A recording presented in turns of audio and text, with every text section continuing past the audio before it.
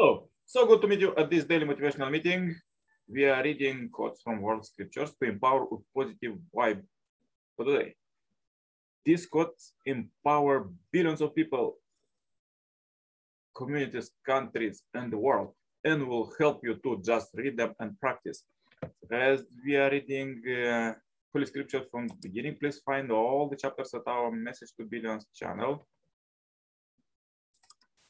And now, as we are reading about the greatest people in the history, let's read further about Mary Magdalene. 6 days before the Passover, Jesus came to Bethany, where Lazarus was, whom Jesus had raised from the dead.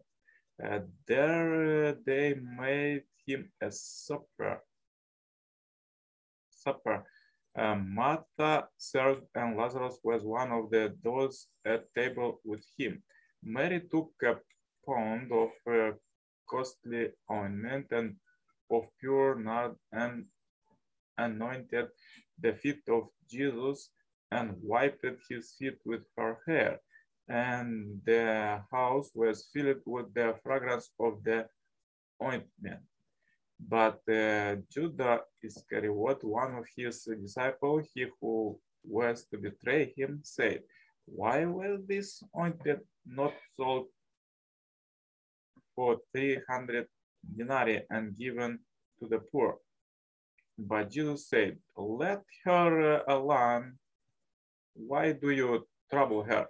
She had done a beautiful thing to me.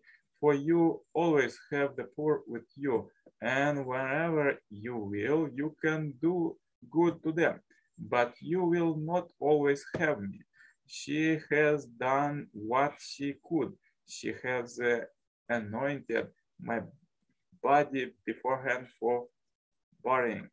And truly I say to you, whenever the gospel is preached in the whole world, what she has done will be told in memory of her." And now, on the first day of the week, Mary Magdalene came to the tomb early while it was still dark and saw that the stone had been taken away from the tomb.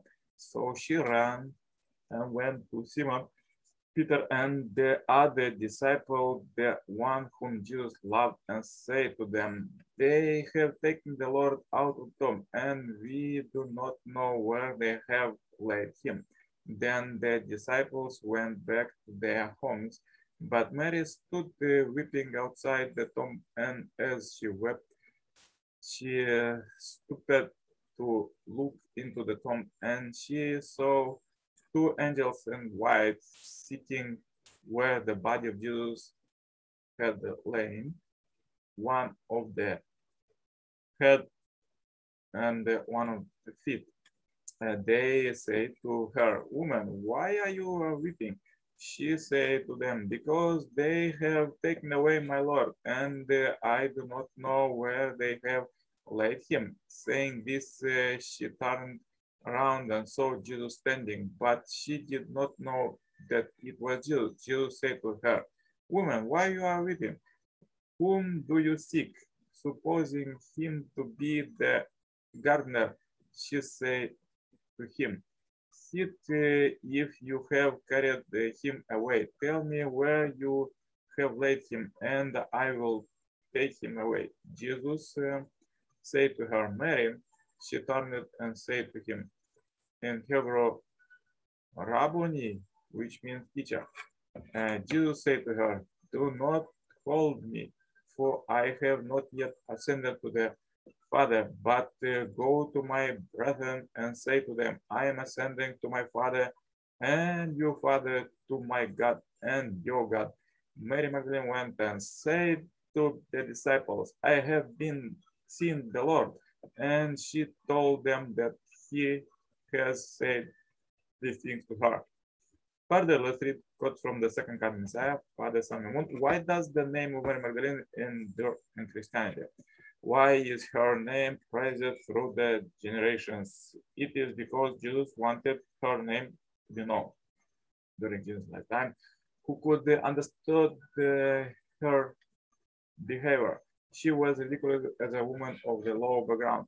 When she poured perfumed oil worth 300 dinars on his feet, all the disciples mocked her, and Judas Iscariot protested her action. Yet Jesus declared that her name would be remembered wherever the gospel is preached.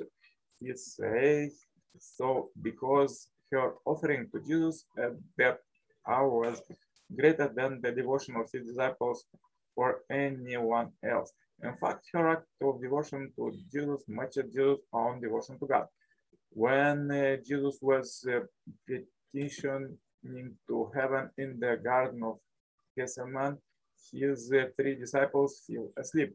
They did not listen to the voice of his prayer. However, Mary Magdalene recognized the divine value of Jesus. She washed his feet with her own hair after pouring perfume oil on his feet. In this manner, she assured the glory of the Lord Jesus as his resurrection. At the time, his disciples ridiculed her behavior and attempted to stop her. Christians do not know that Jesus was deeply grieved at the attitude of ignorance that remains to this day. Jesus Christ lived in sorrow, walking a lonely path that no one recognized. Only Mary Magdalene comforted him, emphasizing with Jesus' divine heart for the past, the present, and the future. For this reason, he blessed her with joy, grace, and elevated her to stand in the forefront of God's will. Mary Magdalene appeared insignificant compared to the disciples, yet when Jesus passed away, she was the one who visited his tomb. Mary loved Jesus, who was still a virgin, more than anyone else. She followed him everywhere, sharing the ridicule, the cursing, and the ostracism he suffered, because she longed for him so earnestly. When Jesus was resurrected, he appeared to her first. Mary Magdalene is a role model for Christians through the world, showing the path that they should walk in the latter days. What was the life of Mary Magdalene? She so loved Jesus that she forgot about what to eat or what to wear. She lived only for him with an unchanging heart. She was not attached to her life. She did not think about saving face. Her faith was exemplary among all Jewish disciples. Christians in the last days should have the faith of Mary Magdalene. If you can have the same heart as Mary Magdalene, you would have the tears God shed over the 6,000 years of the providence welling up in your eyes. And you would recognize how much you are indebted to heaven.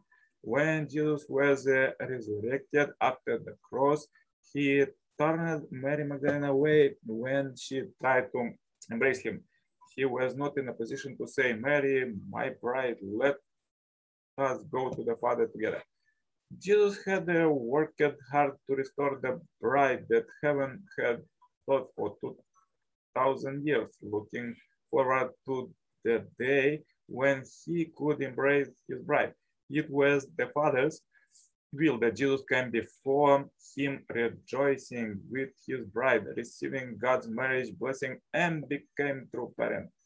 But Jesus departed this world without receiving the blessing by which he could restore the position of humanity's true ancestors.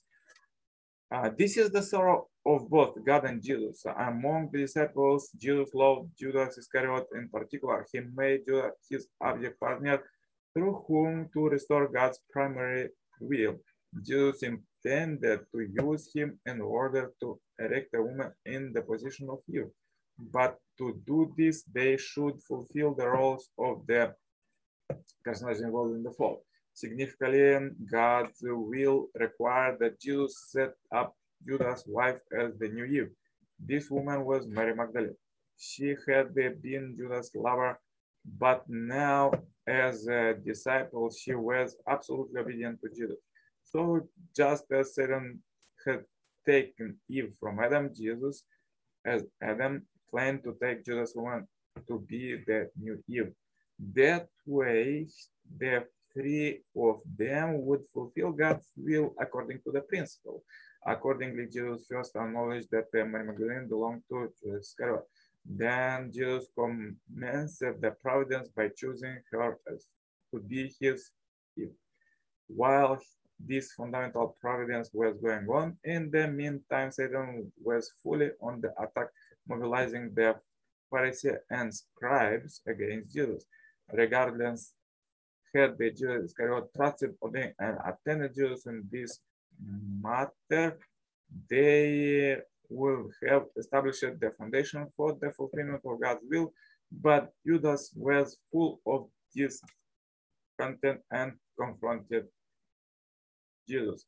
That was the beginning of his rebellion against the teacher, which culminated when he sold out the one man unique in all history, human history, a mere 30 pieces of silver. So striking quote for today, so powerful. If you have difficulties today, please watch one more time this video or share this video as you and this billion happy life subscribers marathon. Contact me for consultation, cooperation, and become a member of this Heavenly Parents Holy Community. Wish you a great blessed day. Stay happy, healthy in this difficult time. And see you tomorrow with more powerful quotes. All the best. Yours, Coach Nikolai Stepov.